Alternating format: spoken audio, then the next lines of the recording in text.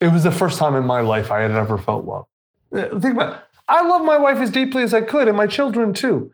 I felt such deep emotion the first time I did MDMA. I realized I had never actually felt love before. Not really. It's like if you've never had good pizza, you've only had like Pizza Hut, and then you go have good pizza, you're like, I've never eaten pizza before. This is phenomenal. Same thing, except obviously much more intense. Dude, that whole session was just like, it was such a wake up in so many ways. I didn't even get a whole lot of, looking back now, I can see I didn't get a lot of emotional work done because it was just like, oh my God, what have I been missing? There are few people in this world who are harder to summarize in a podcast opening than our guest today. The person we are interviewing is an entrepreneur who has helped more people write their stories than just about anyone else through his company, Scribe Media. That includes me, by the way, after he helped me publish the Trip Journal. He's also an author, having written 4 New York Times bestsellers, 3 of which hit #1, which have sold over 4.5 million copies worldwide. He's credited with being the originator of the literary genre fratire and is only the 4th writer, along with Malcolm Gladwell, Brené Brown, and Michael Lewis, to have 3 books on the New York Times nonfiction bestseller list at one time. He was also nominated to the Time Magazine 100 Most Influential list in 2009. He received his BA from the University of Chicago in 1998 and his JD from Duke Law School in 2001. He currently lives in Austin, Texas with his wife, Veronica, and 4 children. His name is Tucker Max. He's also an advisor to me and is my friend. That may be an odd comment to make at the end of this introduction, but there's a reason for that comment. So Tucker, thanks so much for joining me today and welcome to Field Tripping. Thanks for having me, man.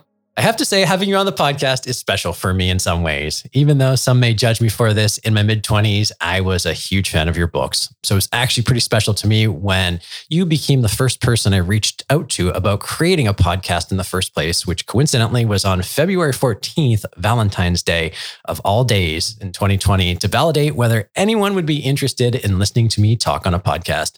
You responded to my email by saying, why not make the podcast something that has a bigger splash appeal? Bring on celebs or other noteworthy people to talk openly about their psychedelic experiences and what they were like. Make it the place where people can talk openly about stuff that sounds totally nuts. Following up with a subsequent email, you said, fuck, never mind. That is the idea. I completely misread your email. So yeah, great idea. That was actually huge for me, man. So thank you. I want to start by thanking you for that and all the guidance you've given over the last couple of years, actually. Happy to help, man. It's been awesome to watch your transition and transformation. It's funny though, February 14th, 2020, like that was a different world. Literally a very different world than what we live in now. I know it's crazy. And I do want to talk about that. But maybe let's start with a little bit of a chronology. So let's start with you.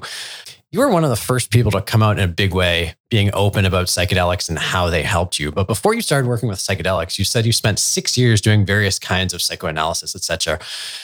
From the lens of my 25-year-old self, a guy like Tucker Max would never do therapy in the first place. So, what started you on the road to trying therapy at all, to be quite honest? I tried everything else first and none of it worked. And I was still suffering immensely. And so it's like, okay, I'm being a little trite, but it's really true. It's like, let's start 25, me at 25. I'd just been fired from my law firm job in 2.5 weeks. Then I got fired by my dad from the family business in 6 months. And so, which was an improvement, but still not much of one. I didn't know what I was going to do. I was kind of in a funk, and I've been writing emails to my friends. And one of my friends was like, "Look, this is the funniest thing I've ever read. You should be an author." And I'm like, a writer. And I'm like, "I'm not a bitch. Only bitches are writers." And he's like, "Well, maybe you are. So you failed at everything else." And so, I long story short, tried to get published. No one wanted to publish me. Put myself up on a website. It blew up. Publishers all came back, and then it started getting momentum, right? And you've done lots of successful things, so you know how it works. Like when you're poor, broken, anonymous, and unsuccessful, you imagine a level of success and fame or whatever, where it's like, oh, if I could just get there, right?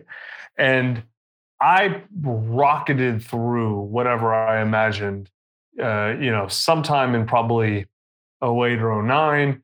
And then, by 2010, 2011, I was so far beyond anything I ever imagined I needed to get to be happy. Don't get me wrong. Being rich and famous is way, way better than being broke and anonymous. But it's only like 10% better, right? And it's like not that much better. It's cool to have money. Like that really does help a lot. I'm not going to pretend like it doesn't.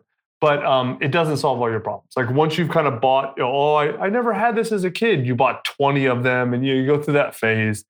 Then it's like, okay, having money is nice, but it's nowhere near the solution I thought I would be.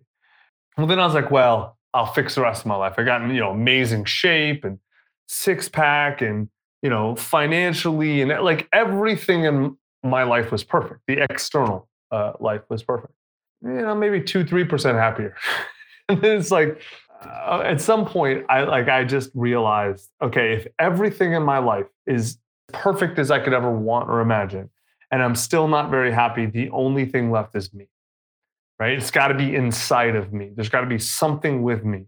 It took months, man. I had the first therapist I was supposed to call, like I had a name and number on the table for, 6 months before I called her. She sucked. And so I had to go find a bunch of, I think I went to 20 therapists before I found one that was good, that really connected with me. And then I got serious. There's a lot of different types of talk therapy, IFS and all what. I did psychoanalysis, which is, pretty serious. And I went like 4 times a week for 4 years. And it was great. It really helped me understand my mind and understand my emotions and understand, kind of see the story and see the patterns and see why I was doing things. 4 years, and then I paired it with meditation towards the end, which helped a lot. Like it was hard to do it for a long time for me, but about 20 minutes a day. I got to a much better spot. Like I was probably 10% more happier, right? So it's like, okay, I'm 25% beyond where I was when I was like poor, broke, depressed. But like at that point, I had met my wife, had a kid, maybe a second on the way. And I'm still married, amazing woman. I still have my kids. I haven't traded them in for new ones. So but I was still, it was funny, man. It still felt like something was missing. Like I was not fixed. I was not healed. I was not where I could be, however you want to phrase it. But I didn't know what to do. It was clear therapy had run its course. I stopped. And then there was like a period where I kind of just didn't know what to do. Then I found psychedelics. Before we go down that path, let's go back a little bit, which is like the Tucker Max I know is a guy I'd be like, that guy would never fucking go to law school. Like that is not a lawyer kind of guy. But I mean, I know you over the last 5 years and I know you post that adventure. Like, can you go all the way back? Be like, what was it like growing up? What took you on the path to law school? Because I know it's a path that I shared, right? And then you clearly got off because you got fired in 2.5 weeks. Why did you get fired? Did you then look at that as like the best thing that ever happened to you, or at the time did that suck? And with like retrospect, is it looking good? Like, take me through all of that. All the failures in my life fit squarely in the cliche of like the spiritual cliche that like what feels horrible now will feel like heaven later. Like all these things are happening for you, not to you. When God closes the door, he opens the window, whatever. Yeah. Every failure in my life, 100%. It's so squarely. It is. At the time, I thought being fired was like pretty bad. Now I'm like, oh, thank God. Like, thank God. And like, pick any failure in my life, and I'm like, oh, thank God that happened. Like almost to the point where I don't do it, but it's like I almost think like, man, I should fail more stuff. Like, not that I fail a lot, but it's like, man, I need to do something else. Like, because every single one ends up being amazing. Like, they're always awful to go through and then amazing later, looking back in retrospect, Totally. What got you fired from the law firm after 2.5 weeks? So this is actually I Hope This Are Beer in Hell. Basically, it was so dumb. So the senior female partner at the firm in the trademark division, right? She was like she had a big deal. This is the law firm that represents like Google and Facebook, Fenwick and West. She propositioned me, and I turned her down, and then told everybody. Like, it is so dumb. If I had slept with her, I'd have been bulletproof. If I had shut the hell up, I'd have been bulletproof. I did the one thing you can't do. Oh man, it was the whole situation was so preposterous. And then I was so dumb. Like I literally went and told all kinds, I think I told you get assigned to lawyers like your mentor. I told my mentor, I'm like, oh, you're not going to believe what happened last night. And she was like, oh my God, what is, so it, we had to go from there. Right. And then what got you fired from your? That was, again, more of my personal jackassery. So I got, my dad owned like 5-6 restaurants at the time. And my thought was, I didn't really, even though I kind of grew up in the restaurant business, it was never a thing I necessarily wanted to do. But I'm like, he's got great concepts. We could totally scale these. Like this would be amazing. The next P.F. Chang's, the next cheesecake, et cetera. And so I got to and my dad seemed like he was on board. I got there and like he was surrounded. This should have been the reddest of red flags, but I was dumb at the time.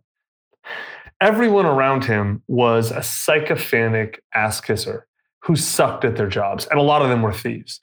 And so I was like, oh, why would my dad didn't know he has all these people around him? So I'm going to fire them and then bring in good people and we'll scale the company. And I told them I was going to do this. Well, turns out there's a reason my dad hired these people and kept them. And they were much better at understanding my father and office politics than I was.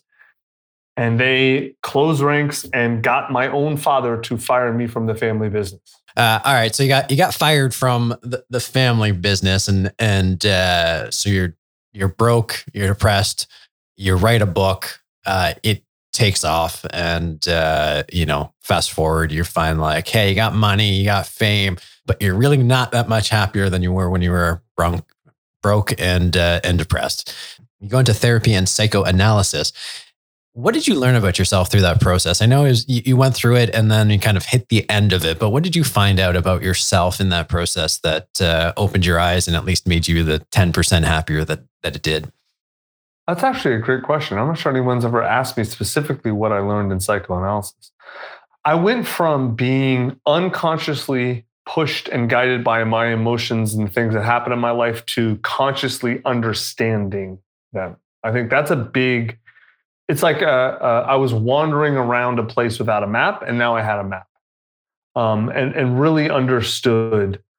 Oh, a big reason why I struggle or I really want to succeed might have something to do with how I feel about myself, and that might have something to do with how my parents and thought about themselves and how they treated me, and things that if you've done therapy seem obvious, and if you haven't, it's not even like they're new.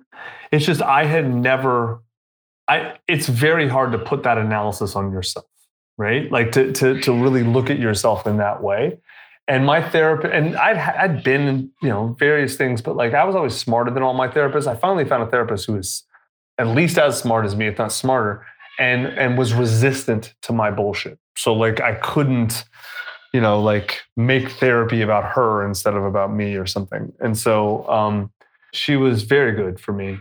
And it helped me kind of see a lot of my patterns and kind of wake up to who I was and how I was, wake up to the fact that I was having a lot of these emotions, So that therapy helped you kind of identify your patterns. And you don't have to talk about this if you don't want to, but I think one of the things that's helpful, at least has been helpful for me, is hearing other people being like, oh, these were my patterns and I see where this came from. Because a lot of us share the same story, especially entrepreneurial men. We pick this path for a reason, and it's usually a very similar kind of narrative. Do you mind sharing what some of those patterns you kind of became aware of and what your emotional drivers were up to that point? Yeah, so a big one was narcissism. Why was I wrote about my narcissism, right? So my therapist, it's funny, when I first showed up, she's like, listen, you're not a serious narcissist. She's like, no serious narcissist would call himself a narcissist. And so it was like, okay, great. And so understanding why would someone be that way? And then first, understanding like what really is narcissism. Why does it show up? What's it a defense for, right? And then unpack. And so what analysis was good for me because at the time I was very, very left brain, very analytical, very logical, very much wanted to understand in a linear way whatever I was trying to understand. And so she helped me understand, like, it was almost a class in psychology, but then she would turn the lens on me, right? So once she really explained narcissism and how it works and how it develops, and then she's like, okay, how do you think this might apply to you? And then of course my defenses would come up, and then she was so patient too. She was really good. She would just be like, okay, like I'd be like, wow, this isn't true because of this. And then she'd just ask little questions until like kind of forced me to dislodge all the BS in my head. And then really helped me see, as an example, what my narcissistic behavior, where I was narcissistic and where I wasn't, what that behavior was probably a defense to and what it wasn't, where it showed up in my childhood, where it showed up in my parents, and kind of see all the connections with those things. If that makes sense. Totally. And can you answer that? Like how is narcissism defined? How did it get expressed through you? How did it show up in your childhood? All that kind of stuff. Because I think it's helpful for people to hear like the actual details of it. A lot of people like to talk about high level of like, yeah, I identified this, but then it's like the meat of it, what happened, along the way often doesn't get talked about. So again, it's as much as you want to share, but I do think it's important. In the broadest sense, narcissism is essentially the belief, or the it's less of a belief and it's more of it's experiencing others as only reflections of you, right? As only like objects in your universe and not other people. Like you aren't a person. If I'm really extremely narcissist, you aren't a person to me. You're just a way for me to feel better about myself. Like the term narcissistic supply, right? And so in a very simplistic explanation, a lot of people think it means like, oh, look at me, attention seeking, that kind of stuff. And that can be an expression of narcissism, but there are plenty of other ways to express. For like example, a belief system that is riddled with narcissists is like wokeism. Like people who are very, very, like I gotta work. These people are not someone saying they're oppressed, like these other people are oppressed and this and that.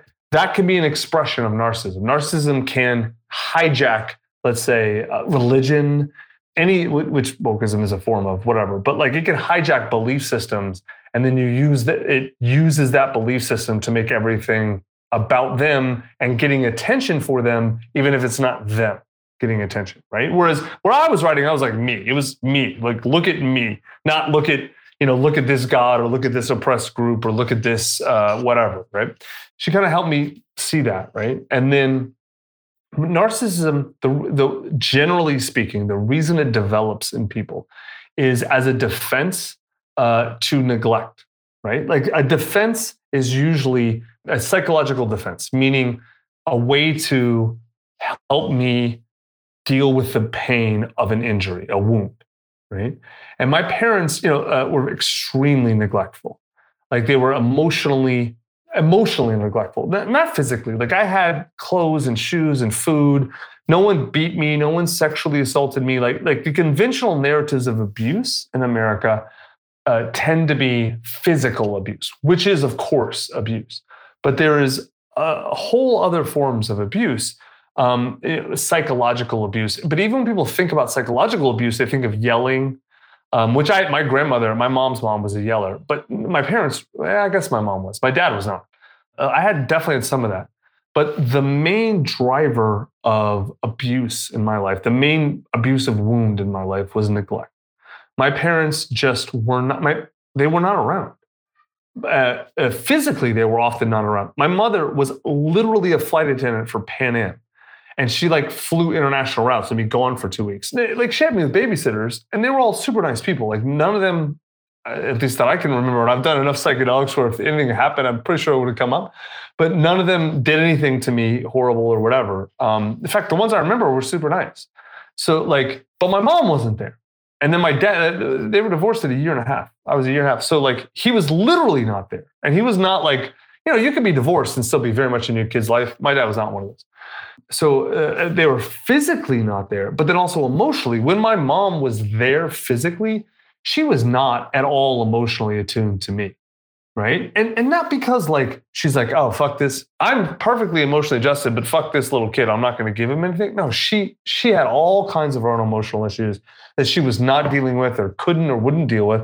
So she probably gave me everything she had. She was pouring from an empty cup. So my experience as a kid was extremely emotionally bereft, right? Especially of love, affection, that kind of stuff. In fact, the best memories I have in that regard are actually from my godparents. My godparents were like, I had a relationship with my godparents the way most people do with like a great set of grandparents. And so I joke that the only reason I'm not a sociopath is because I had those Bill and Jane White in my life, because they loved me and I felt that from them. Without them, man, I don't know. I'd probably be working at Goldman Sachs, super rich, destroying the world right now or something. For real. Like I'd be horrible. Be a horrible person. Once I got that, then the next step is really understanding, oh, I am this way because of this happened. My narcissism is defense, right? And then, okay, that's what happened. That's why this developed. I get it. The next step is feeling that. But psychoanalysis is not good at that. Psychoanalysis is very good at like giving you the map, but it's not very good at leading you through the territory, right? Like the map is the understanding, the territory is walking it, the emotion. That's what psychedelics helped with. Yeah, that's exactly where I was going to go. I mean, you and I share very, very similar patterns in some ways. It's funny because it's like you look at the way you talk and how you present to the world, and the way I talk and present to the world, and you say these guys don't have very much in common. It's like, yes, they're successful white men, but like otherwise our stories don't look very similar. But if you actually start to pick it apart, they're very similar. Very similar in so many ways.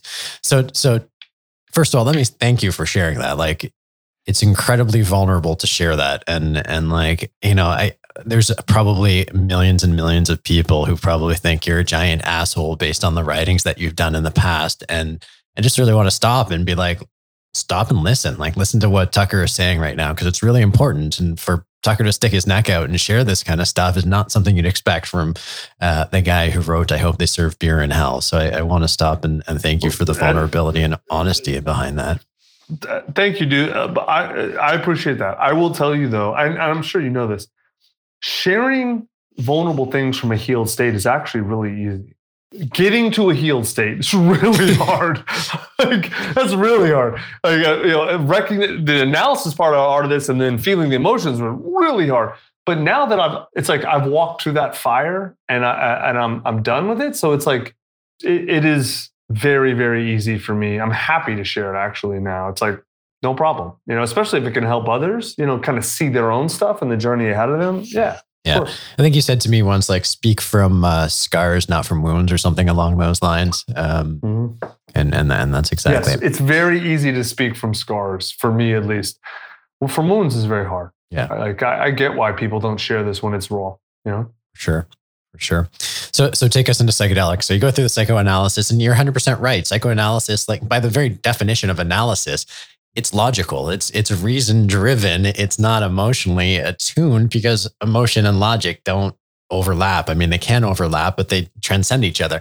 And that's where I think psychedelics have so much potency for so many people, exactly like you and I. But take me through that experience. So psychoanalysis is done. And like when this first crosses your radar, are you like, that's fucking ridiculous? Or like, I'm intrigued. Like take us through all of that. So I stopped psychoanalysis. It would have been 15 or 16. 2015 or 2016, I stopped. I met my wife in 13. So I think it was 15 or 16. So there was about a 2 to 3 year period there where I didn't have a specific modality that I was really using. Like I was doing a lot of parts of integration.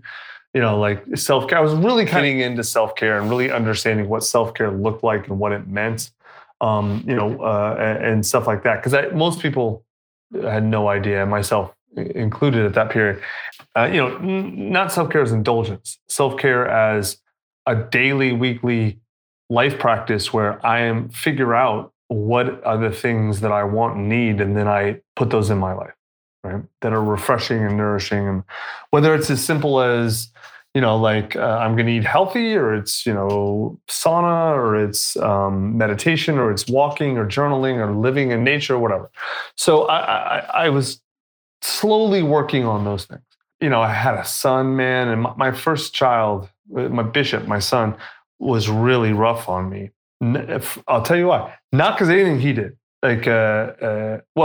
My wife and I had a kid. Like, we were new parents. Like, we didn't know. I called her mom. I'm like, you need to move here and help us. And thank God her mom did, and was amazing and a lifesaver. And the joke about mother-in-law. I get along great with my mother-in-law. She's fantastic. So in terms of childcare, it was easy. But people always say, oh, your kids are going to teach you so much. Before I was a parent, I'm like, that's the stupidest thing I've ever heard. Like, the kid's 3. What's it going to teach me? Trigonometry? Shut up, you idiot. Like, he can't teach me anything. And there's a level at which I was right. What I didn't understand is that people were saying it imprecisely. What they meant was your child is going to be a mirror for you often of the worst parts of you, but the best and worst parts of you. And if you're willing to look at that mirror, you will learn a lot about yourself.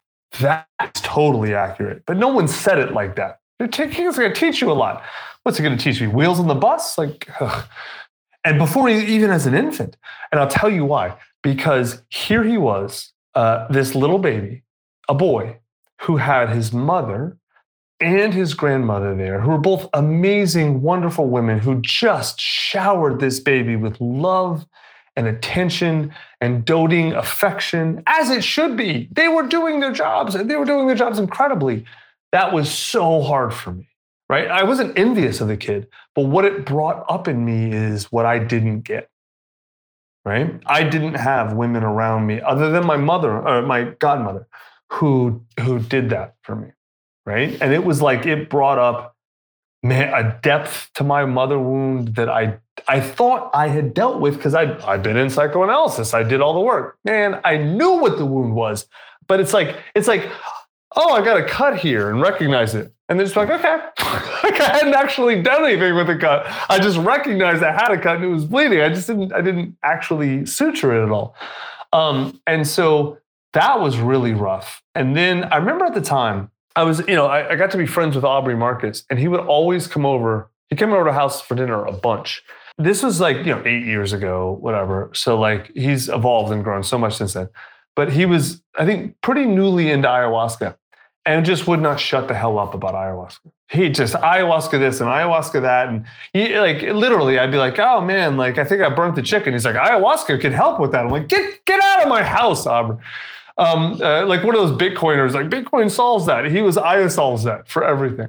And so even though I had friends like Tim Ferriss would tell me, yeah, you might want to check this stuff out. He's talked about his use now publicly. I heard them, but I couldn't hear it, right? And then I knew Aubrey. Aubrey's life was messed up at the time, very messed up. And so I was like, nah, man, I'm not doing this. This is nonsense. But then Ann Other, who wrote the book Trust, Surrender, Receive. She's a pretty famous guide, an MDMA guide in the community. She came to us to do a book, my company, Scribe Medium. And then one of the people in my company who worked with Ann on the book went to New York and did a session. And I saw the change in him. And I was like, that's it. That is what I want. And he wasn't pushing on me or anything. It's just he just showed up, and he was a different person in the best possible way. Same dude, different energy. So I set something up, went and visited Ann. I wrote about this on tuckermax.com on my site. My first 2 MDMA journeys. It was so transformative and life-changing. And I got it. Immediately the medicine hit, and I was like, oh my God. At this point, by that point, I had a second kid. And we had literally found out 3 days before that my third was on the way. So my wife was there with me. And so she was, a week pregnant. with our third kid, I had 2 kids. I felt it was the first time in my life I had ever felt love. Think about it. I love my wife as deeply as I could, and my children too. I felt such deep emotion the first time I did MDMA. I realized I had never actually felt love before. Not really. It's like if you've never had good pizza, you've only had like Pizza Hut, and then you go have good pizza, you're like, I've never eaten pizza before. This is phenomenal. Same thing, except obviously much more intense. Dude, that whole session was just like, it was such a wake up in so many ways. I didn't even get a whole lot of, looking back now, I can see I didn't get a lot of emotional work done because it was just like, oh my God, what have I been missing? In short, what happens to heavily neglected children? You can read about this in Bessel van der Kolk's work and Peter Levine's work. The ACE score, the Adverse Childhood Experiences study, is like a massive, one of the only great studies in psychology that's truly been replicated and actually is true. That showed that neglect is probably the most harmful trauma for children, right? That not that sexual and physical abuse aren't bad, they're definitely bad, but the worst results are shown in kids that are neglected. Right? And obviously, if you get all the trauma, then it's the worst. But physical sexual abuse without neglect, those kids do not great, but way better than kids who are just neglected without the other stuff, which was a shock to me. But then I finally got it. Because what neglect does is it shuts off your feeling part of your body and your brain. And I'm explaining it very simplistically. And MDMA turned it on. At first, it was great. It's like, oh my God, there's all these amazing emotions. Like, I didn't actually know what it meant to be happy. I was crying, telling my wife I loved her, all this great. And I meant it. I meant it every time I'd ever told her that before, but this time I felt it in a way I never felt. But then, you know what's coming next, dude. Then all of the really challenging, difficult emotions that I had pushed away started coming. And not just in that session, over the next 4 years. That it was feeling all the grief and the pain and the sorrow and the sadness and the shame and the guilt and all of it. That's the journey, you know? That is the journey. Thank you for sharing that. I'd like to kind of go into that more. One thing I'm curious about is people slingshot, right? They have this amazing transformative experience on MDMA or psilocybin or ayahuasca or whatever it is. And they're like, everything is different. And then, 2 weeks later, everything is kind of mostly back to the same as it was before. Is that something you experienced, and how did you navigate that? 100%. There's a term for this you'll see is spiritual bypass. You'll see people who will have amazing peak experiences, especially ayahuasca, but on any medicine, have this peak experience and they'll focus on the peak and then not kind of do the rest of the work. I cannot tell you how many sessions I would come out of and think, oh, that's it. I got it all. I'm healed. And then 2 weeks later, I might be way better, but a lot of my old patterns were still there, right?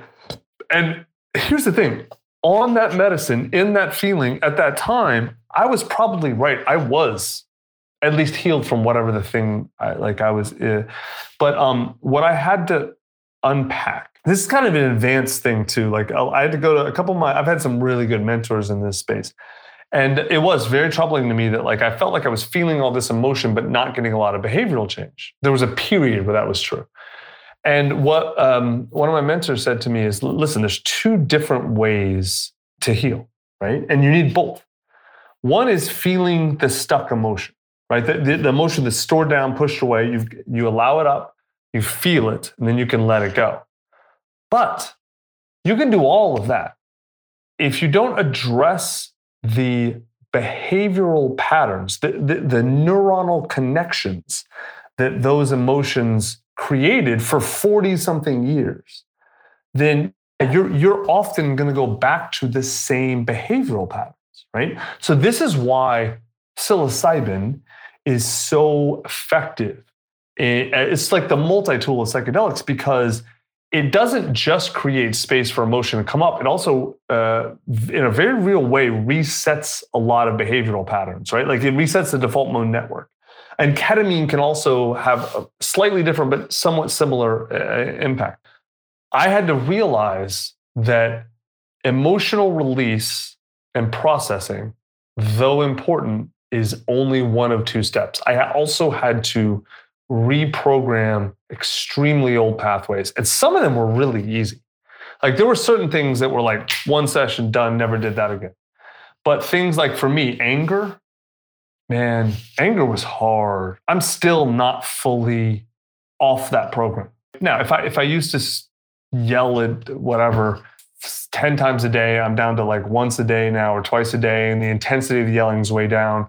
So like big change, still not fully out of all the old suboptimal, less than optimal negative behavior patterns. But like that is definitely a thing where I'll see people who will focus on one or the other, because like usually the thing that they're good at or they like the most, like, you know, like very airy-fairy spiritual people will focus on all the spiritual stuff. And it's like, well, okay, you're like, you haven't done any of the behavioral, or people are very analytical or logical might focus on the behavioral stuff. All right, I'm going to organize my life so I don't ever have to do that. But then they don't actually deal with the emotions. It's an integration of both to be the most effective. Using anger as an example, but feel free to use any of them. It's like, how have you reprogrammed those patterns? Because like that, this is the doing the work, right? Like the drugs are going to make you feel the feels. Like you can try and fight it all you want. Eventually, if you take enough, it's going to overpower your ego and you're going to feel the feels. But doing the reprogramming is something that I don't think a lot of people talk about. So if you can share what you've done and any tips on that. So I'll tell you, a lot of people don't talk about, there's two reasons. One is they don't know how. But the other thing that I've realized is talking about this to people who haven't started on the path just seems like gibberish. Like they don't get it, right? Or they'll go into there's a certain type who are like, you know, like Tim Ferriss was, you know, the process optimizers. Oh yeah, okay, I'll do this and this and this, and I'll have a perfect process. And it's like, and if you don't feel your feels, none of that shit's going to work. Like it's going to work, but it's just going to push them further down. It's going to make it worse. So I usually don't talk about that. Like I wrote Beginner's Guide to Psychedelics. I didn't talk about that distinction in the guide because that is getting people from I'm thinking about it to doing. Once you start doing it, like there's a whole different guide to integration that comes after. But I think you kind of have to start. So I'm with you. I think that's why a lot of people don't get it. But what did I do? The first thing I had to do was recognize that these are patterns, right? Which if you're doing psychedelics, usually that will come up, but I just see it. Then what I had to do for me, anger is a great one. I had to really, I had to get serious about wanting to make the change, right? Because like in most men, myself very much included, anger, men and women tend to use anger differently in a lot of ways. Not always, but often. And men tend to use anger as a way to feel powerful in the face of an emotion that makes them feel weak, right? So if like shame is coming up or guilt or weakness or some sadness, instead what will come up is anger. And like, I am 100%, that's me. Because it doesn't just chase away the shame, it push away the shame, you feel powerful, right? It is actually, for certain people at certain stages, anger is healthy, right? Like if you're stuck in shame and guilt, anger is a move up. Like it is an actual level up on a consciousness scale. So like, it's not like all anger is bad, no. But like if you get stuck in anger, you know, then you're Alex Jones, whatever, right? It's not a super high level of consciousness. It is better than the lowest levels, but it is not great. And so, so to move past it, what I had to do was first deal with all the stuff that anger's coming to tamp down. And once I did that, then I had to, when situations would come up when I would normally get angry, I had to be very, very intentional and conscious about making a different choice. Right? So let me give you a really simple, straightforward example. So, my wife has her own set of issues, right? And the places where our issues overlap are like, those are like where we get the big fights, right? That's the explosive fights. And so she has boundary issues, totally, like a lot of women. And she, as a result, she's not very good at respecting my boundaries, the kids' boundaries. Not because she's not trying to, like, it's not disrespectful towards me. It's her own issue. Early on, I would take that as very disrespectful. Like, man, fucking, she would take my fucking razor that I use for my face and use it to shave her legs. And which I'm sure you know, that ruins the razor. And then I'm like clawing my face up with, what the hell is this? Man, I asked her once nicely, hey, listen, explain why. Like, don't do that. Here's why. Like, there's a reason. I'm not just being a dick, right? And she's like, oh, okay. And then like 2 weeks later, I'm like, what the? I'm like, did you use my razor? She's like, oh yeah, I forgot. I was like, the fuck? And like, I got kind of angry. But then it happened again, like a month later, and then I'm throwing shit around. Man, I got lit. Long story short, once I did enough emotional work where things weren't coming up, like her disrespecting my boundaries was not disrespecting me, and I don't need to, it didn't need to go on this path, right? Once I had dealt with that emotional stuff, the pathway is still there. So what I had to do was like, okay, she just broke a boundary. Let me go outside. It's still an issue. Like, I'm not just going to forget it, right? But let me go outside, go for a quick walk, take a deep breath. I have every right to enforce this boundary, but how I enforce it is where I want to make a choice. So I'm going to go back in and I'm going to bring this up to her and I'm going to discuss it. And I'm not going to yell at her because I don't need to chase away my shame, because this is not her disrespecting me. This is her having issues dealing with her own issue. And it is impacting me, absolutely. And I can be very direct about this, and I can tell her what I need, and I can work. But if I yell, I am just repeating a pattern I have told myself I know I don't want to have. Right? And dude, that's so easy to say. Oh, before you do it, just stop yourself. That's so easy to say, man. That is not easy to do. It is not. Especially with your wife. Like, it's much easier for me with my kids than it is with my wife. But even then, man, even 2 weeks ago, we were on vacation and like my daughter, she wanted to go to this toy store and I took her to the toy store and it was closed because I thought it opened at 10 a.m. It didn't open until 11. And I'm like, baby, she was so upset. I'm like, I'm sorry. Obviously, like, let's go do something for an hour and we'll come back. Cause she'd been asking, you know how kids are. Can we go to the toy store? Can we go to the toy store? And then we went to like somewhere, got a coffee, we did something for like 5 minutes and then like left the place. Like, can we go to the toy store now? Is it open? I'm like, the fucking store is not open. Why do you keep asking?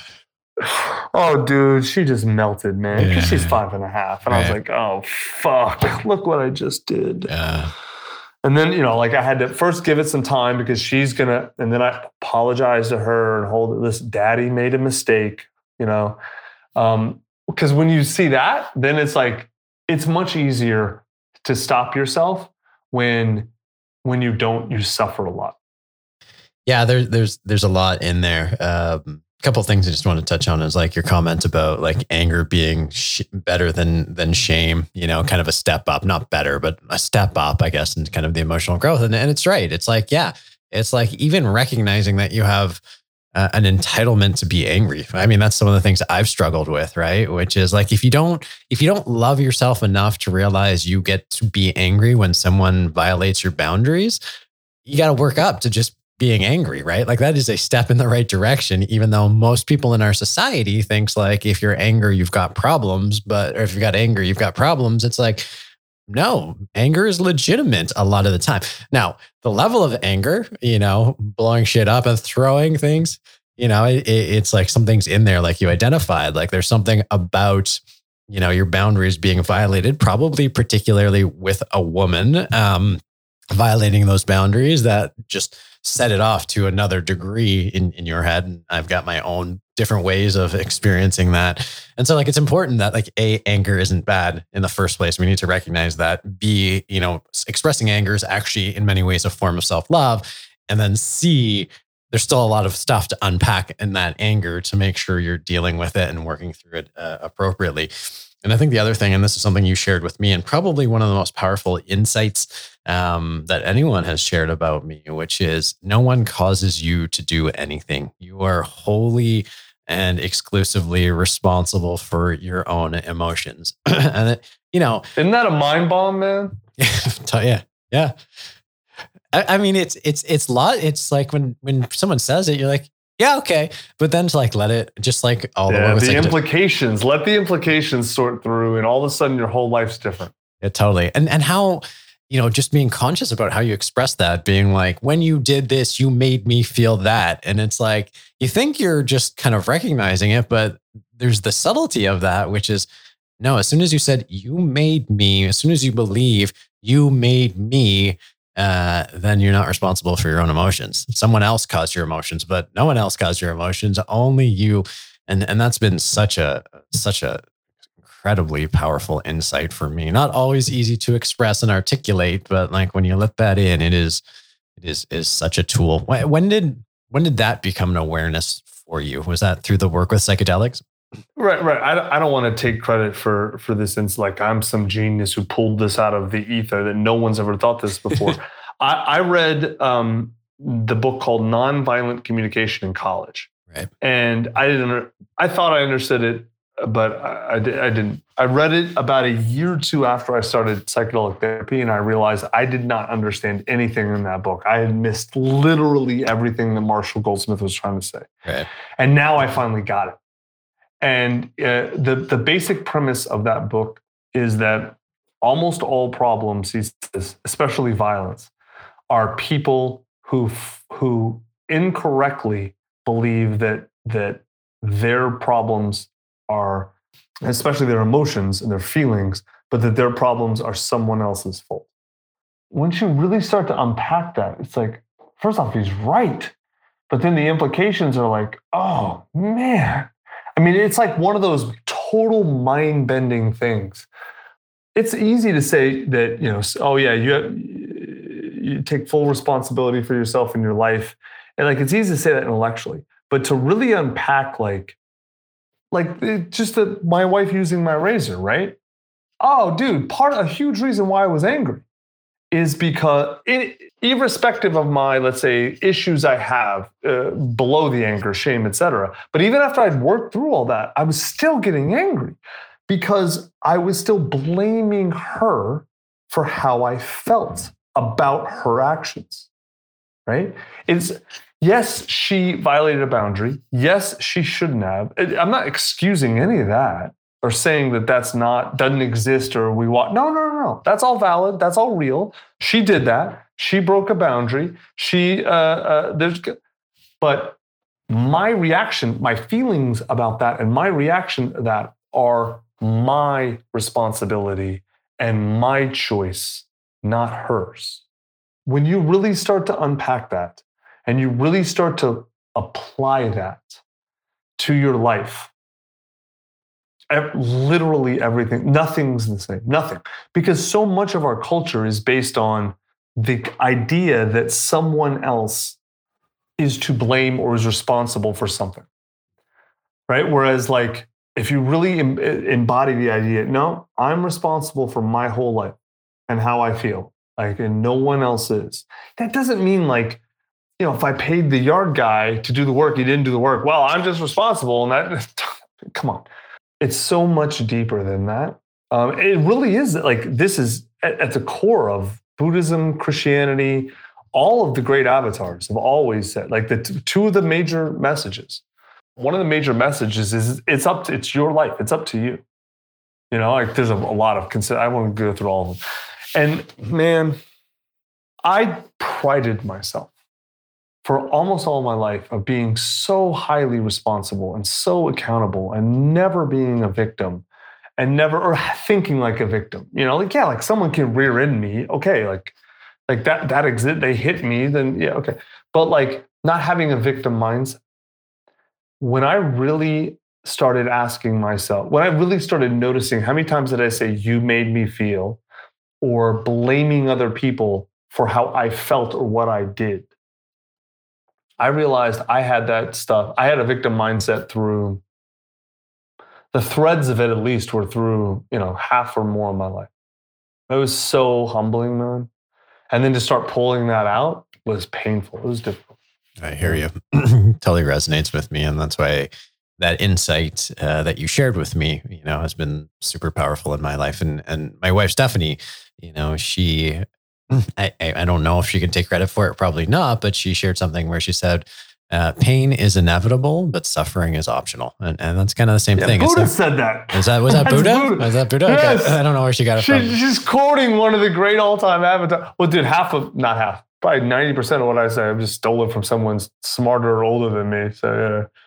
She's right, though. She's 100% right. That is, pain may not be your choice, but suffering is. Yeah. And it's so interesting because like I put that actually on Twitter and like the vitriol from some people say absolutely. And then other people get really, really angry. And, you touched on wokeism earlier in the conversation, but, you and I have had a lot of conversations about that from a business perspective, but I'm going to assume, but clarify, it's like that, thread of victim mindset is what makes wokeism such a dangerous kind of mentality, and we've done a lot of work here, and I've come to recognize that we talk about trauma-informed care, and it's like being aware of other people's trauma is a great tool. It can be very respectful, but as soon as people blame you for whatever they're feeling, it becomes a problem, and that nuance just gets lost, which is I'm 100%.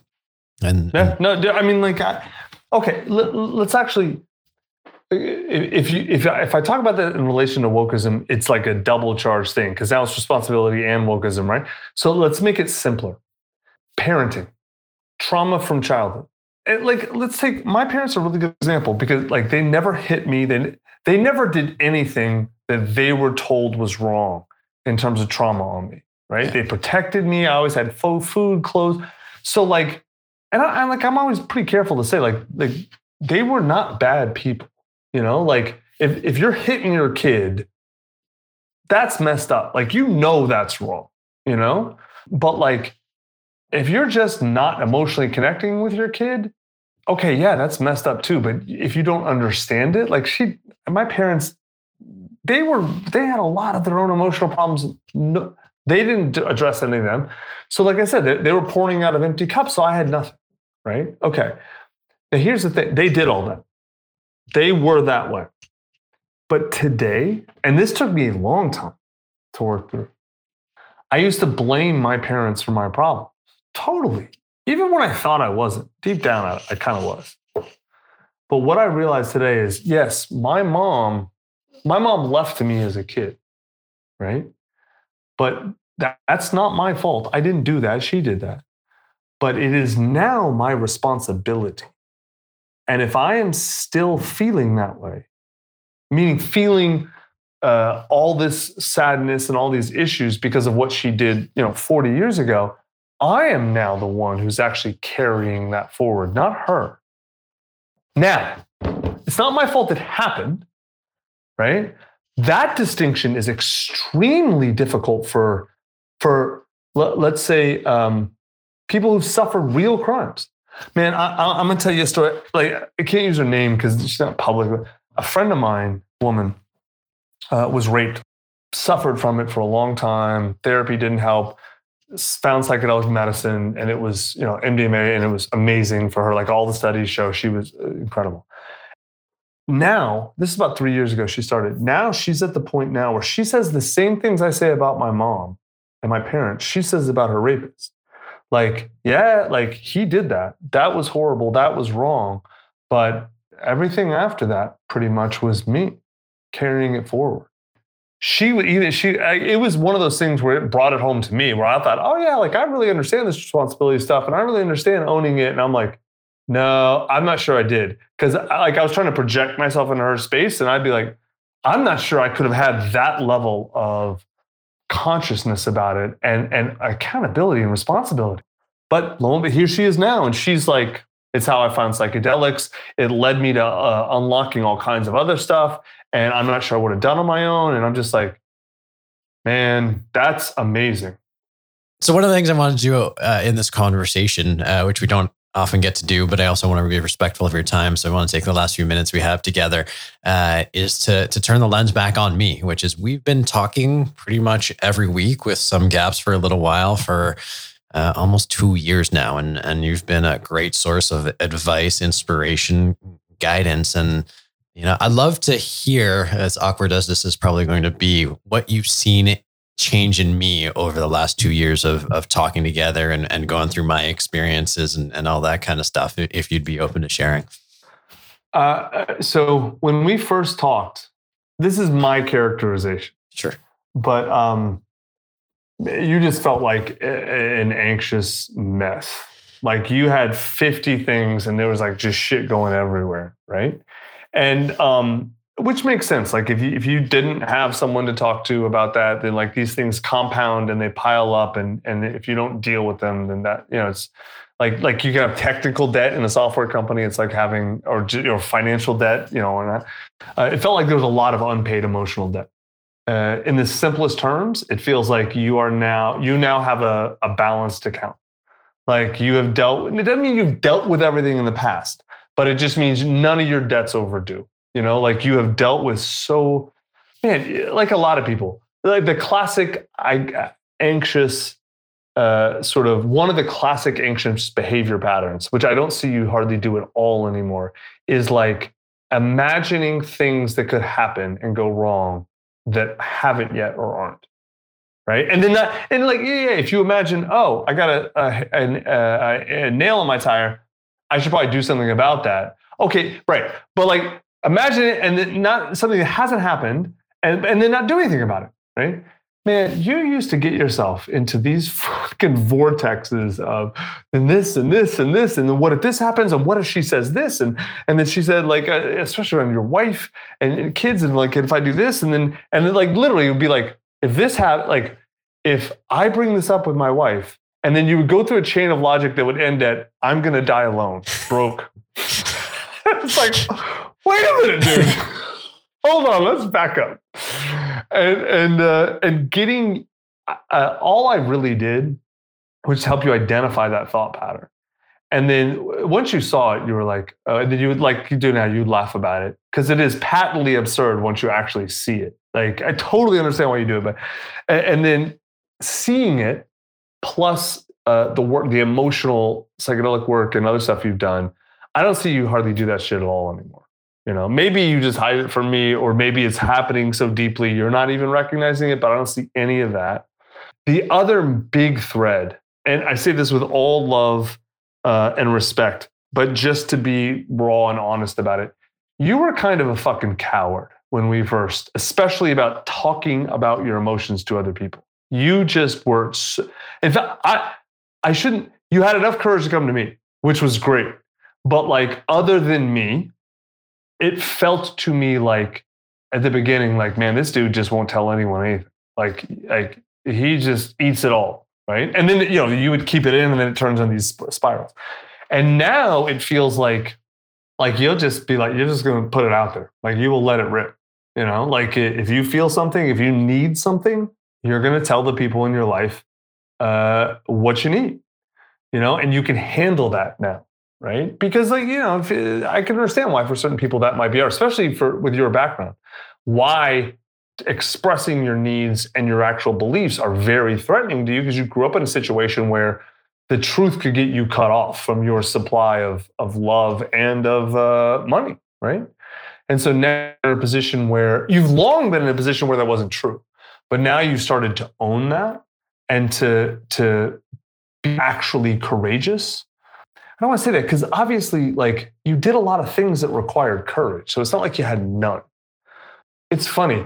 A lot of people think like physical courage, business courage are so praiseworthy, and they are. In my experience, both for me and what I've seen, emotional courage seems the hardest thing for almost everybody. Like, I don't mean this to put him down, but let's keep it on you. You'd already built several successful companies, and yet you were afraid to tell your wife, whatever, something like that you need something from her, something like not like a big deal, like, and that's not a put down on you. That's just to show like a lot of the things that people think are so hard are actually not the things that people like you and I struggle with. That like. In fact, part of why we're so successful over here in business is so we don't have to have the courage over here. And now that you got both, it's been very cool to watch you do that. and to kind of work up that courage. And it was definitely slow at first. We would talk one week, and then it's like the next week come back, you're like, all right, well, I thought about the conversation, but here's what I worried was going to happen. It's like, okay, Ronan, you got to actually have the conversation, brother. Like, all the people I've seen that do psychedelics and seriously go into it and seriously do the integration work, they become self-healing. Like, like our bodies, or if you give them the right inputs, they're self-healing, right? And almost everything, right? I think our minds and our emotions are like that too, if we treat them the right way. And you went from totally not self-healing to all you need from me now is just a few course corrections, that. But you've become, and rapidly, it wasn't, one session a week for 2 years, and it wasn't even, so it's like probably 75 times we talked. So let's call it like 40 hours of talking, basically. So imagine a full-time job for 1 week is really all it took for me, which really isn't that much. Listen, man, I'm super grateful for it. One of our first conversations, or very first conversation, very early on in our discourse, was like I had this awareness where I was sharing a lot of very personal stuff with you, and vice versa. And then I took a step back, being like, is Tucker my friend? And I even asked you about that because it was such like an abstract thing. And, in so many ways I couldn't conceive, and this may sound absurd to a lot of people listening, but I couldn't conceive how someone of your stature, your notoriety, your success would consider me a friend. It was completely, which is 100% about you. It's nothing about me, of course. Totally, yeah, right. Totally, yeah. But that's why I mentioned that in the opening kind of discourse, which is like that's actually meaningful for me to count you as a friend and be able to be open about.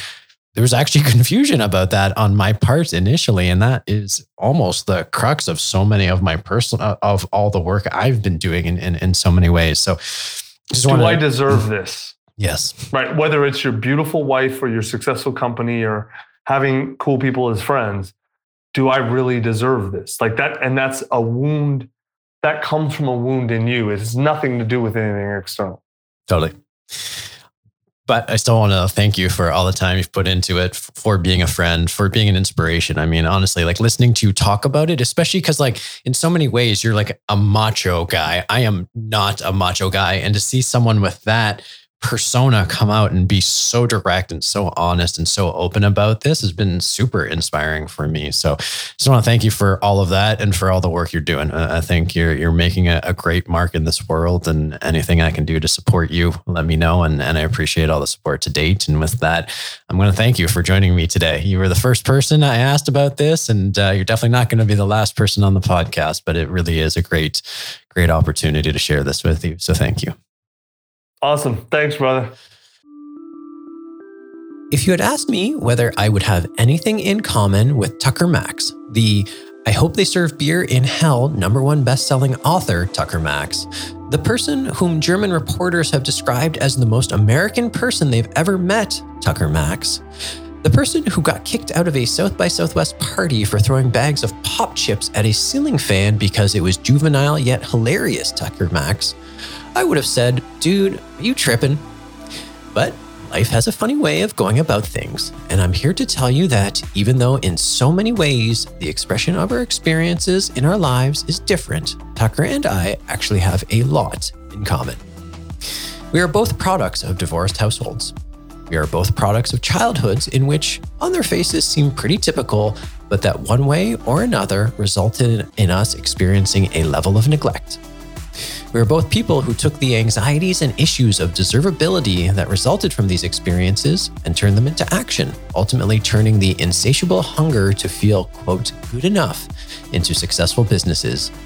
And lo and behold, we are both people who, through plant medicines and beyond, are working to change the narrative around mental and emotional health and well-being and psychedelic therapies.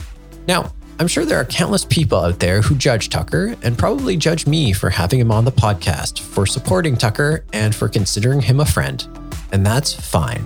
The thing that has always amazed me about Tucker since meeting him is, despite being vociferously opinionated and unequivocal in his beliefs, he is also very willing to respect yours and not hold judgment against you for what you believe in.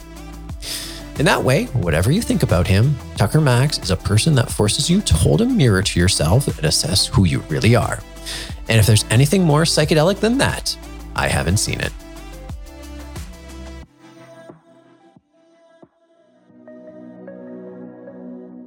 As a quick reminder, please follow, rate, and review our podcast and sign up for our newsletter at fieldtripping.fm or wherever you get your podcasts. Thank you for listening to Field Tripping. I'm your host, Ronan Levy. Until next time, stay curious, breathe properly, and remember, every day is a field trip if you let it be one. Field Tripping is created by Ronan Levy. Our producer is Conrad Page, and associate producers are Macy Baker and Alex Sherman. Special thanks to our production partner, Quill, and of course, massive thanks to Tucker Max for joining me today. To dive into his work, visit tuckermax.com.